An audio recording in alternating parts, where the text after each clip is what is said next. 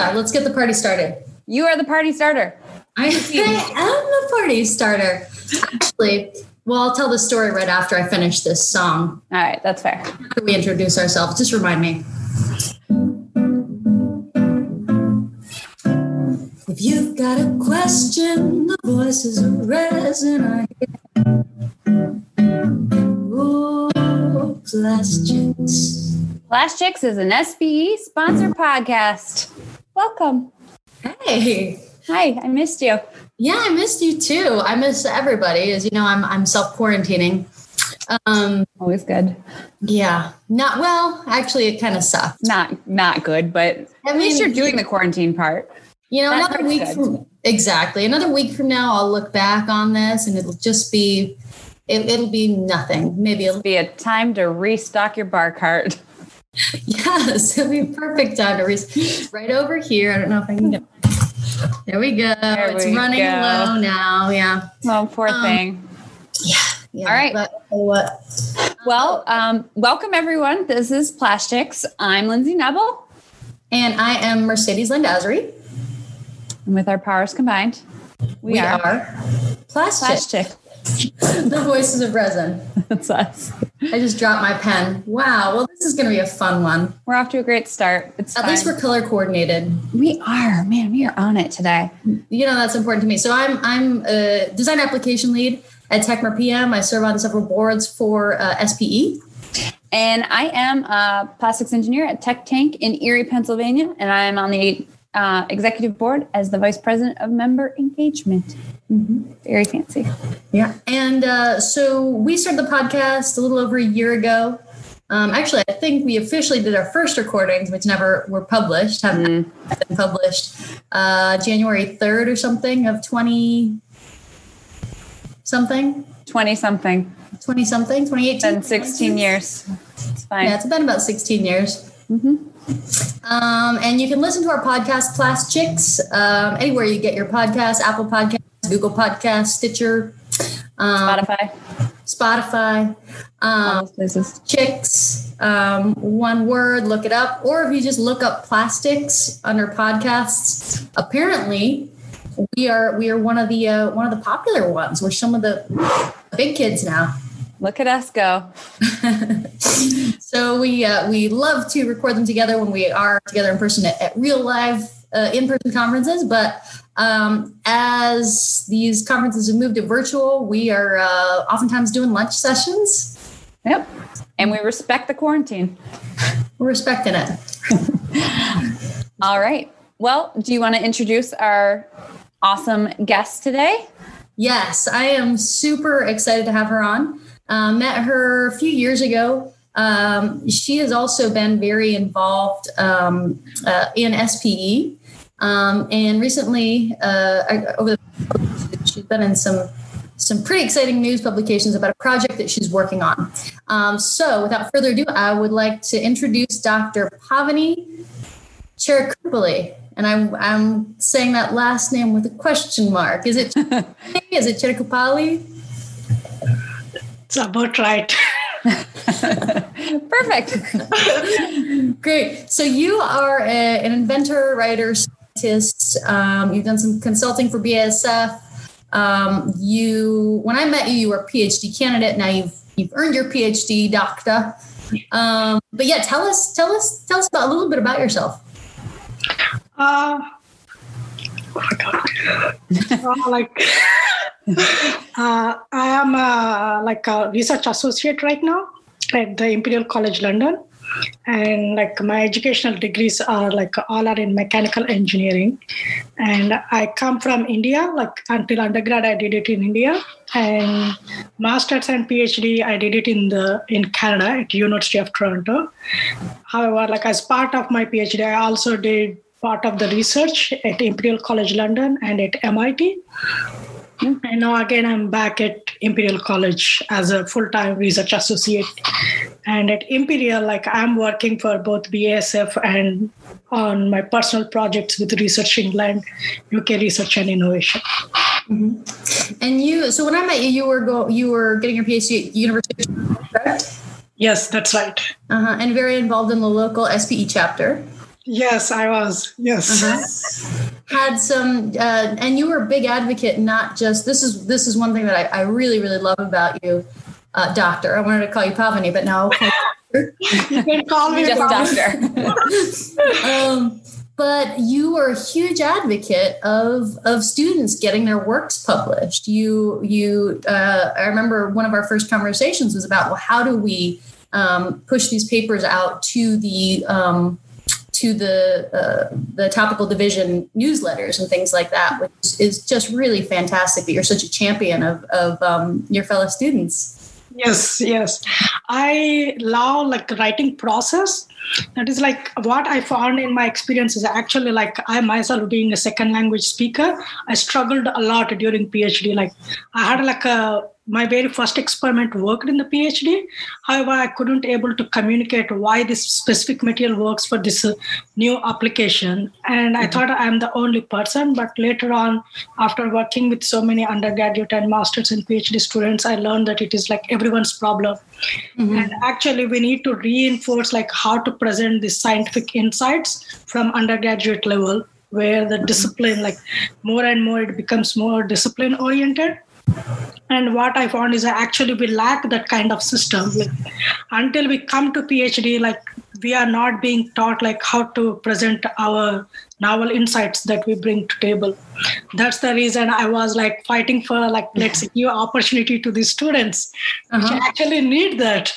It's not only like to do PhD, like even if you go to like industry or go to business, you always have to present yourself, what you know, what you can bring it to the table. And we don't have that system. That's why I was like trying to promote through newsletters or promoting like article competitions for at undergraduate level. Yeah. And the more, people see your work and question your work or even just approach you about your work, the more comfortable you get with it. I remember not that I was ever a PhD candidate. No. But, even as an undergrad, we had classes on presenting and, stuff like that. And I remember the first time I don't even remember what the question was, but it was softball and I just faltered. And you just keep every week you reshare new data, all that stuff. And by the end of the semester, you probably could have woken me up, got me out of bed, and a minute later, I could have given you a flawless explanation of our project. It's that practice and right. It's something that seems maybe foreign to, or seems a lot of times, and I think previously was not part of the education plan, right, for engineers. It's important, and I keep wanting to call you Pavani, but I'm Doctor again. Completely identify with you on the second language thing. As you know, I've also studied in other countries, other continents, and had to do so in different languages. And the hardest thing for me was when I was in college in Russia was even sometimes kids. I remember in Russia it's different because they didn't have borders open to foreigners, once upon a time, and so the place where I was living, there were very, very few foreigners. And I remember maybe a 12-year-old kid that I was talking with, just that a friend and I were just happened to talk with on the street, and he was like looking at me, he's like, "Is there something wrong with her? Like, is she?" And it like, and my landlady, who's kind of like my host mother, was also like trying to explain to other people when I was new, I'd studied the language for a couple years in college and I'd already been living there for 4 months. And still it was like, I came across like people, I felt like people thought that I was stupid because I couldn't articulate. I couldn't find the words. Even if I looked up, the words and wrote them all down, people are just like, okay, like it wasn't compelling enough. It wasn't concise enough. So now we're already completely off topic, as I warned you about. We always do that. But it's something that I'm really passionate about. And I'm glad that you bring it up because, we talked, we had, was it Dr. Saranjana or Professor Saranjana was on before. We talked about educational systems, but we really didn't talk about the struggle that international students face. And this applies to any industry or any field, right? Where you have these amazing capabilities and amazing research that you've done, but to be able to push it out to the industry, to push it out to the market, is a struggle all on its own. Yep. Agreed. But so, but to get back on path. So how did you're from India originally, and you've studied the world. How did you come into the polymer industry? Actually, I came into polymer industry early on. Like in India, we have this program, like after middle school, you can pick your engineering specialization, and I was part of that program. Fortunately, awesome. At the time, yes, thank you. I was in mechanical engineering program. However, we had this industrial visit at a polymer processing organization. And there I saw how this polymer is being produced, how it is extruded and injection molded. I was very fascinated by the process of it, coming this viscoelastic material coming out of it and making, right. Becoming this straws, within a couple of minutes. And I actually ended up designing plastic washers for my last year project. And I thought I'm going to start a company. But again, I decided let's go to undergrad. Yeah. But luckily, again, I got the opportunity to come back to polymer industry in PhD. Again, to design this polymer sponges for water treatment. This is time when I just wanted to stay in the industry. I don't want to leave now. Yeah. And so you did undergrad in Canada, or you did undergrad in India and then PhD in Canada? Yes, I did undergrad in India and PhD in Canada. Uh-huh. And so, actually, and now just because we did have an agenda, I feel through our agenda is just a suggestion. Yeah. So, but let's talk about. Okay, so you moved to the UK back in January. July. Exact 1 year. A year.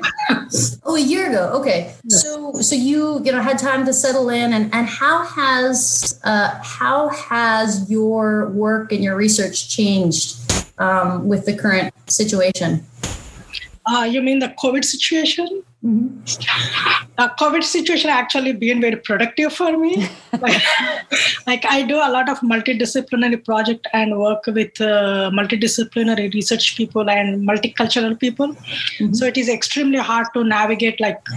You need to do science, which is a lone work, and again you have to work with all these people and try to understand their language and speak their language, which is I was going through really hard time juggling through all these things.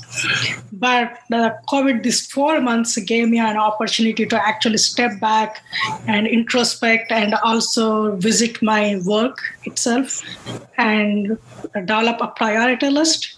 Also, I managed to write one manuscript, which is gone through peer review process now at a top journal. I'm happy about that. So wow. I think I accomplished enough in 4 months. I'd say you did a pretty good job with your quarantine. So I mean, I think I posted a video the other day to TikTok, which who knows how long that's going to be around in the US, But yeah, what I've accomplished mostly is gaining weight and increasing my alcohol tolerance. Love it. To you, doctor. That's up to you. Yeah, I've perfected my online ordering skills. I'm very good at it. Well, you accidentally order a lot of booze, though, Lindsay. I accidentally order a lot of stuff. Booze related, whatever. Maybe you're a very good virtual gift giver. I am a very good male gift giver. Yeah, I do what I can. Yeah. Yeah. So, with one of your big projects is obviously this sponge project. Do you want to just kind of go into a quick introductory about what this is? Sure. So I have been using polymer sponges for water treatment since around 2014. And I stumbled upon this material. Actually, we were trying to this, because I'm in Canada. Let's step back. I'm in Canada, and the project that I've been hired for is this reclaiming Canadian oil industrial wastewater. And right now, as you may know, Canada has over 1 trillion liters of oil contaminated wastewater, and they have no idea how to reclaim that.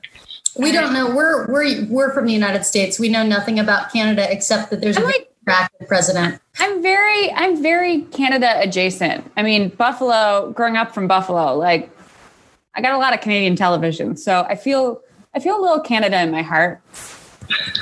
That's good because like all this West Coast and East Coast, they like work like closely. Even I also go to Niagara Falls to do shopping. See, that's only like a half hour from my parents. Yes. See, I'm more of like a BC, formerly, just because I grew up in, spent 10 years in San Francisco, but then 8 years in Oregon, and we would go on choir trips. Well, let's not talk about my choir trips, but yeah, to Vancouver and Victoria. But my field trips were Toronto, so it's kind of like definitely Oregon and Washington associate themselves more with British Columbia than with California. So this problem is more related to British Columbia area more than Niagara Falls, because like the oil pipeline from Canada is actually coming through British Columbia to Seattle and California. So like that's why like right now like a lot more oil spills are predicted. And on top of that, Canada itself, the Alberta province itself stores over 1 trillion liters of oil contaminated wastewater, which spans around like 200 plus kilometers in that region.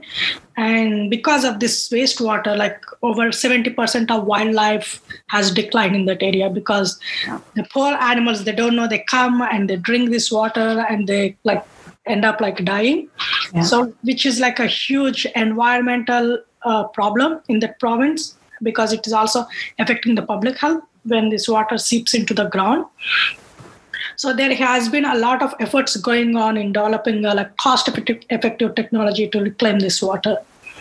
It is not like lack of like desire, but like the water is so complex, so it is like really hard to clean with like membrane technology alone, which is like becomes very expensive because of membrane falling. So like my idea was to actually use these foams as an adsorbent, which is like the technology itself exists like for almost a century. It is not like a brand new idea. It exists for over like about 90 years. However, the challenge was lack of materials to apply this kind of technique to capture these oil droplets.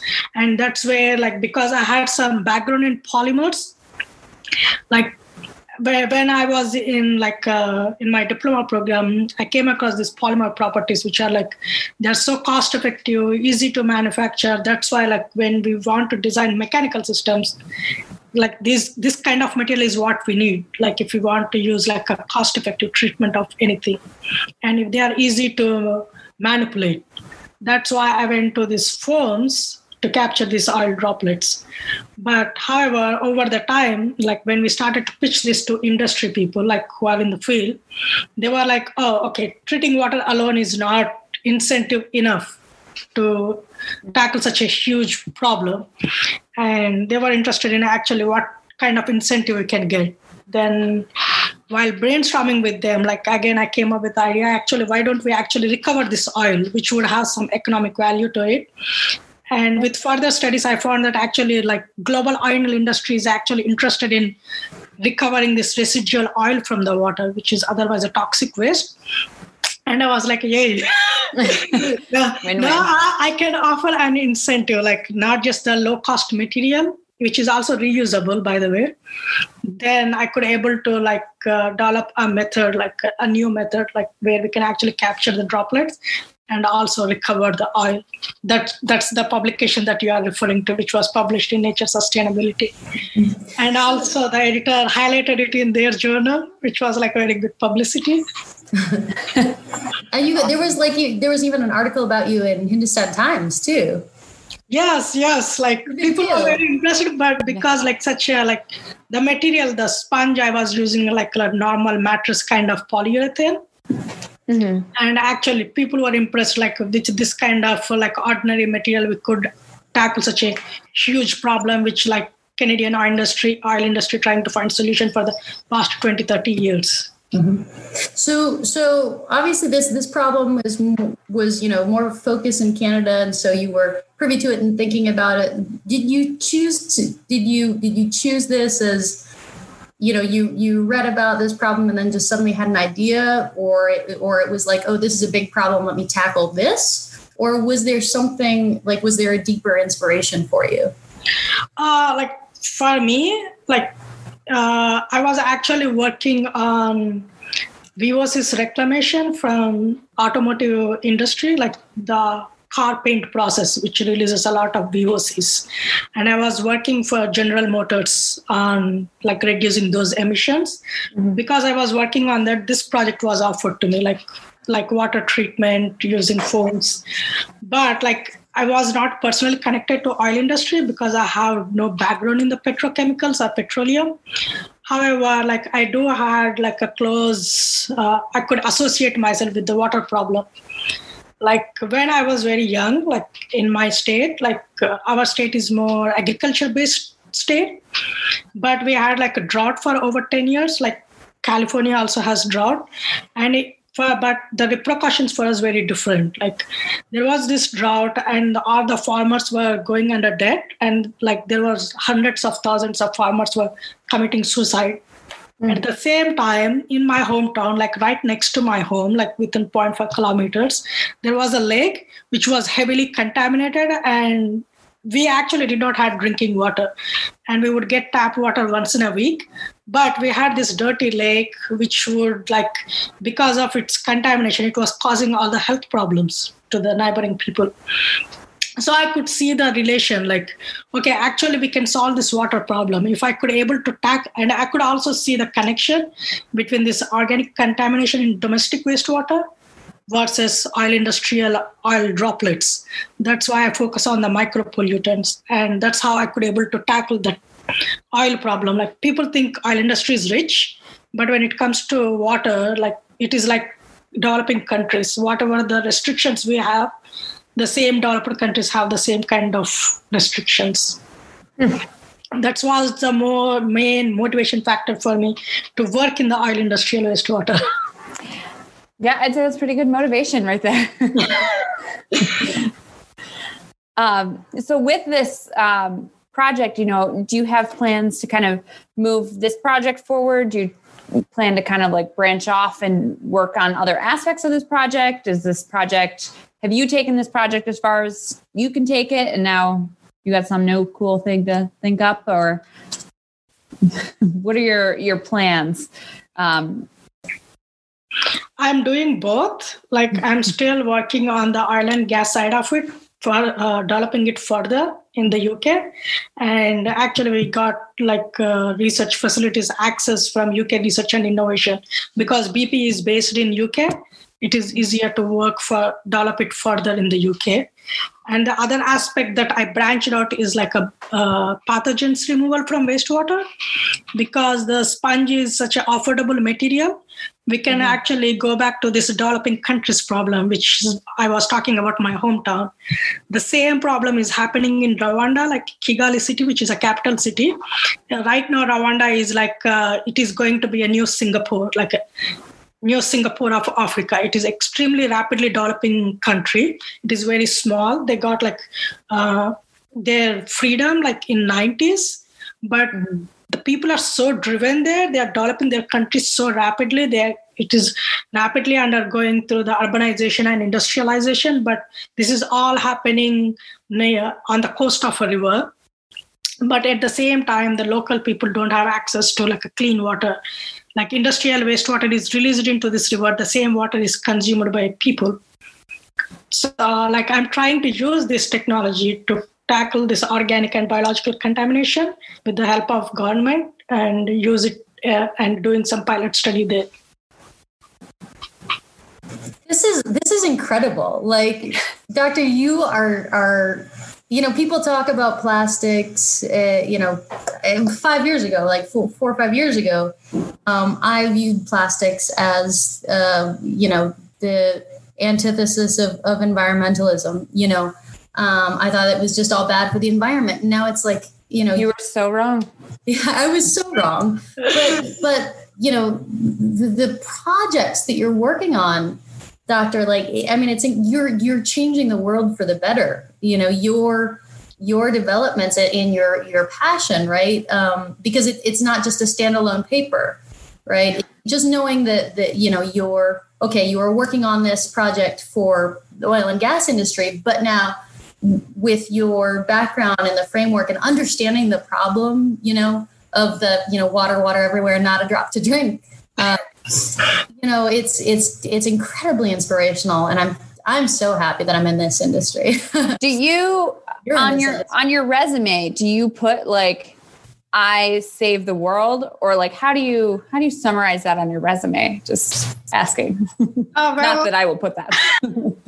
On my resume, I don't put anything like that because in academia, like they want like objective, like evidence-based, analytical.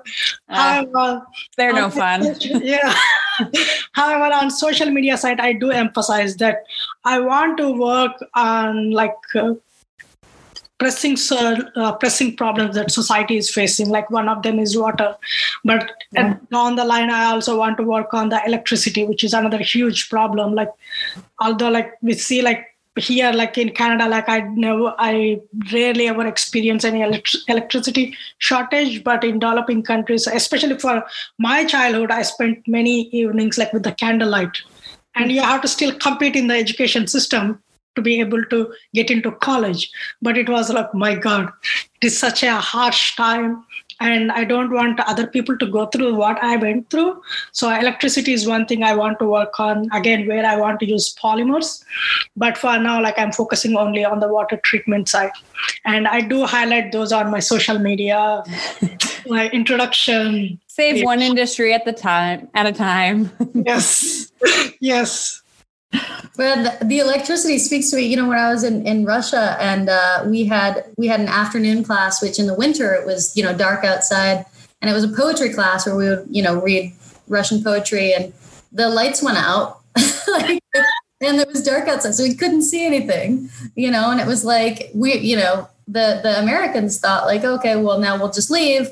You know, we get the evening off, the afternoon off. But then our professor was then, you come up with solutions, right? When you're faced with these kind of situations. So she just started reciting poetry that she knew from memory. But it's, you know, when you experience those kind of difficulties, your brain develops, right, in a way where you are, you know, have to be more of a problem solver just to survive, right? Just to get an education. So that's how you become innovator. Yeah, exactly. Your comfort zone will kill you, right? Yes. So what is next for you? Are you planning to stay in academia? Are you planning to go to industry? You're gonna start your own company? What's next? Like all three are options for me. Because like I can adapt to any kind of industry, but for me the core is like I want to work on practical solutions that can have like a quicker and profound impact on people's lives. So like right now, like I'm opening myself to all three types of jobs, but whoever will give me the best resources to be able to achieve that, I will get into that path. Well, either way, you're still going to be amazing and do amazing things. There's no stopping you. Thank you. I don't say that to a lot of people. I'm very judgy. She's very judgy. She's super judgy. Very judgy. All right. Thank you so much. Yeah. Thank you so much. This has been an awesome interview. You're the coolest. Yeah. Thank you for having huge inspiration. So this interview will be posted. We're doing them, and then they're going out a few months later. Is it the first Friday of every month or the last Friday of every month? Friday of every month. Oh, man. Yeah. All right. Well, Dr. Pavani Chittakupalli, thank you so much for joining us today. It's been a pleasure. Thank you so much for having me. If you've got a question, the voices of resin are here. Oh, last chance.